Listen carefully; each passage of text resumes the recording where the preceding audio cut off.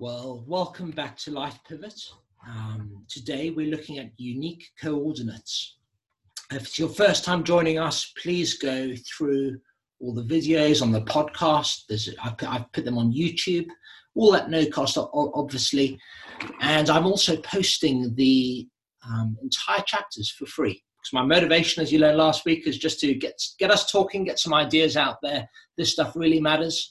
So we've been through the nature of scripts, that we live our lives based on fictitious ideas about what we're supposed to be doing.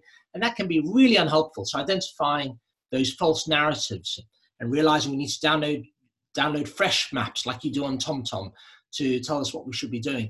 And then you've got gifts, passions, weaknesses, personality, and motivations. Those are those 5 plot points we've been going through. And this entire journey is, every week I'm saying, you are unique, completely unique. Comparing with people around you is the most frivolous thing you can do with your time. You are completely unique. So the word of authenticity has come up so much, thanks to that lovely Brené Brown book, The Gifts of Imperfection I mentioned. The fact that in order to belong either to community or to our own story, we need to own our real story, own our real nature. What are we really like? What do we really care about? Last week was motivations. What really motivates you? Don't say you're motivated by such and such if you're not, because that will be the gap between your best intentions and what you end up doing. Maybe you're just not motivated because you're not incentivized by the things you're doing right now. But this week is unique coordinates. And it's a little bit scary because this is where the rubber hits the road. And this is the bit where from my point of view, it's a bit vulnerable, because this is the bit where you say, that book didn't work. It's great in theory, Brad, but it just doesn't work. And so this is where you create truth about me statements. At the end of each chapter, if you haven't got it, do get it. Or I put them online on my website, lifepivot.co.uk, for free. At the end of each chapter, you end up with a statement. So on gifts, you say, I am uniquely gifted at, and based on the feedback from friends, people who've known you in different contexts, they each give you input. And I've been doing that with my friends. They've done it to me. I've done it to them. And it's really helpful. And every single time it's been, when I've given that feedback, people have said, well, now you say it, that is true. But I guess you can't see yourself. Particularly the things that are really strong themes in other people's lives, as gifts or passions, for example. With a friend last week, he wasn't aware of it at all. But when we talked about it, it was like, wow, you're right. That is, and to me, it was obvious. But so often the real gold dust in our lives sits in the blind spots in our life. We see blind spots as negative things, but our greatest treasure can be hidden in the blind spot as well. So at the end of each chapter, there were these truth about me statements. What are your gifts, your passions, weaknesses, personality, and motivations? And what I say, page 80 on the book, is that you then turn those answers and reflections into short paragraphs, which can then embody that truth. So the one I use, for example, then you'll end up with a paragraph which you're going to read to yourself a bit later. And for some people, the lights come on. For others, it can feel quite foreign, and I'll say more about that. So first of all, I am naturally good at, and this is where you just write down what came up. Just be honest. Right now, just capture the correct information. This isn't GCSEs or A-levels or something else. This is, it's yours. It's confidential. Change your answers later. You will. This is not a science. It's a conversation you have with yourself and with the people you love. I am naturally good at. Name a couple of things with a short sentence that came up from that chapter. Then you say, this is the passion one, uniquely passionate. I feel energized, engaged, and in my zone when I finish the sentence. We ought to be able to finish these sentences. Sometimes it's scary that how come I can't finish that sentence? That's quite stressful because we're alive. We've got potential. Why can't we finish these sentences? That chapter on passions will help you with the help from your friends and people you trust and respect who have observed you to finish that sentence. Then thirdly, I include skills in this bit. Through experience and education, I've become quite skilled at. You can fill that in. I have both weaknesses and limitations. The main ones which seem to have impacted me and the people around me are, name a couple of those internal frontiers and some of the external frontiers. I'll give you an example in a minute. My basic personality type. This is where you literally write down what came up out of that Enneagram test. I completely respect that there are different types of personality tests, and that's okay. But in this one, I used Enneagram. The people I know have used Enneagram and found it very helpful because it shows the relationship between our greatest strengths, our greatest weaknesses, and that's really helpful in what we're doing here. And then finally, motivations, the things that most motivate me right now. So I'm talking about this season of life. Don't think back to your gap year. Don't think forwards to the person you'd like to be when you're 70. Right now, today, you are motivated by, what is it? Is it money, justice, fear, community building, creating connections? You need to be honest. You don't need to show anyone this, but you need to be honest, because if you're not honest, it won't help you. So after you've done that, you've got a paragraph. You read out these answers to yourself in a long paragraph. And then the question is, does it resonate? Read it lots of times. Does it resonate? If you've read the book and done this, and it really does, straight away go, yes, that is me. I know what I need to do with my life. You are in less than 5% of people. So if it doesn't resonate, you're not alone. Do not panic.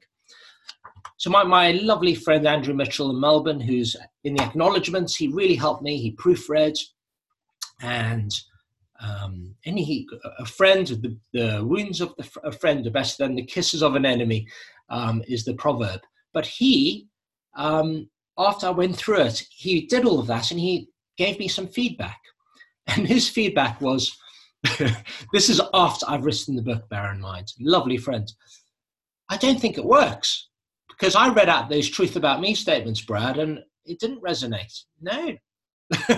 So I had a panicky walk around. I was like, oh, okay. But I've already written the book. Do I still give it to people?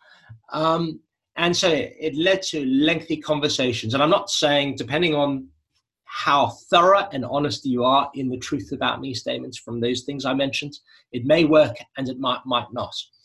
But if it doesn't, this is what I'm thinking. We knew a family who went sailing around the world with their children. Their children couldn't walk when they started. And when they landed back, I think it was in Plymouth, the children got off the boat and they were walking like drunken sailors. Have you seen that? They were disorientated. They'd developed sea legs, not land legs. They'd learned to walk perfectly in an unstable environment. So they were perfectly balanced on the waves, on the unstable unstable waves on that boat. And when they were finally on solid ground, it felt foreign to them. They were disorientated. So what I'd like to suggest, just as an example, that maybe in life, what's true there, and that example is true for us, that we develop sea legs of our own, that the false self or those other scripts that say this is who we are and what we're supposed to do, if we've been living out of those scripts for long enough, they feel real to us. They feel true. They feel right. We feel comfortable in that. And it can take time to start recognizing and say, actually, and a certain amount of discipline, I should add, to say, yeah, but that isn't me. That really isn't. I should be saying no to that, because unless I say no to that, I can't be saying yes to these other things. So it can take time to resonate. Certainly that was my experience. And there is a lovely expression I once heard, I don't know where, and it was simply, where the head leads, the heart follows. That all the time we make decisions on a head level based on hopefully things resembling truth and facts. And there's an awful lot of value judgments here as well, of course.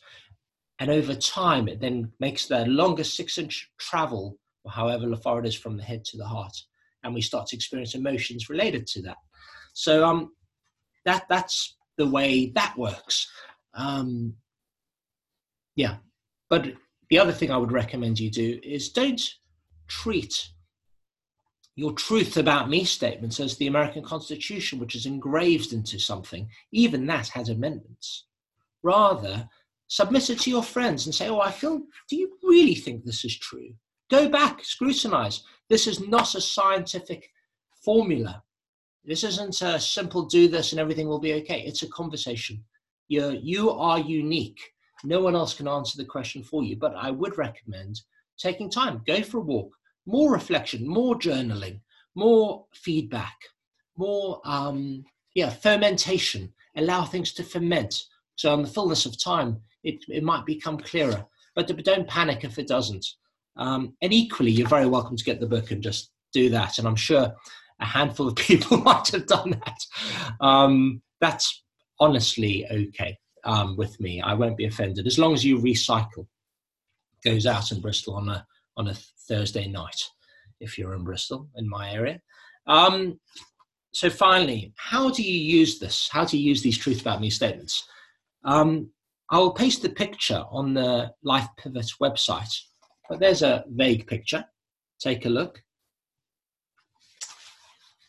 When new opportunities come, and we are thinking about new opportunities, what you do is the reality, all of these truth statements, we're hoping they resemble reality. The truth, reality, honesty, authenticity, whichever words you want to pick for that.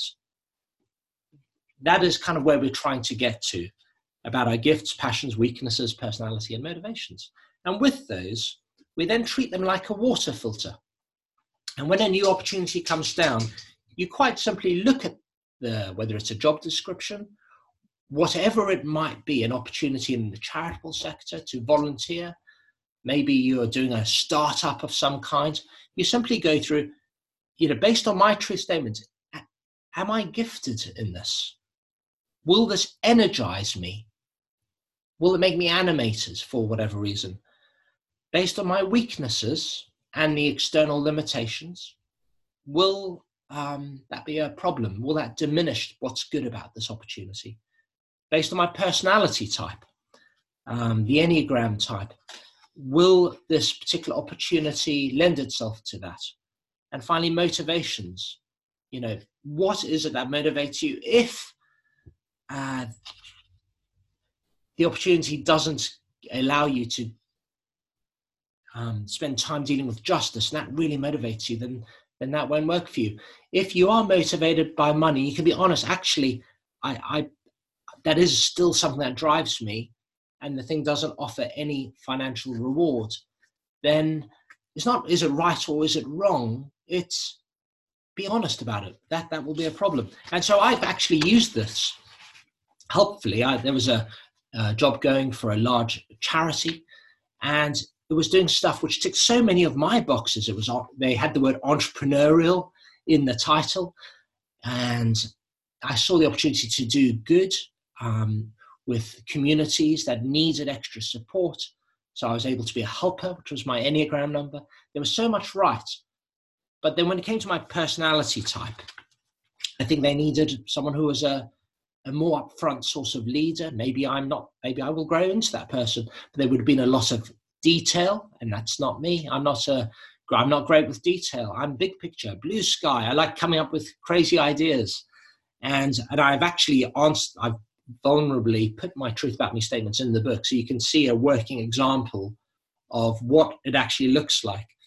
And then you'll end up with a score out of 10 for each of them, 1, 10, 20, 30, 40, 50, you'll end up with a score. So that's the most scientific way. It's still a conversation. Please don't treat it as something that's there to instruct you. It isn't. It's there to guide you, to help you ask the right questions. I've actually found it's almost more helpful in telling you what not to do than what to do. I've said it's like the edges of the jigsaw puzzle. It doesn't tell you what the picture is in the middle, but it creates a context and container for you. It's the edge of the road. It keeps you out of the ditches, those white lines on the motorway. It doesn't tell you how to get somewhere completely, but it does provide a level of an umbrella of protection for you. So anyway, you have unique coordinates, and if you can put them together, they will provide you with not a destination. We'll come on to that later next week, but they will provide you with a direction, not a destination, a direction. And you will make enormous progress in saying, actually, I know it's this whole sphere I need to be exploring. And then how you do that, I can't wait. It's my favorite chapter on research and development, because that's the whole, again, it lends itself to my innovative approach to, how do we go about answering these tough questions. It's been wonderful for you to join us. Please share away if it's helpful. Please tell people about the book. Please listen to the podcast, and if you could rate it if it's helpful, that would be great. That's how things move up rankings. I just want to get the message out there. So also, if it's helpful, don't assume that people are always emailing me saying it's great. Please tell me, because it would really encourage me that these ideas are helping someone else. That's my total motivation. And as you can see, I'm joined by Maggie, who's late to the party, and she's got nothing to say about it again today. Maybe next week. Okay, Max? Okay, bye-bye.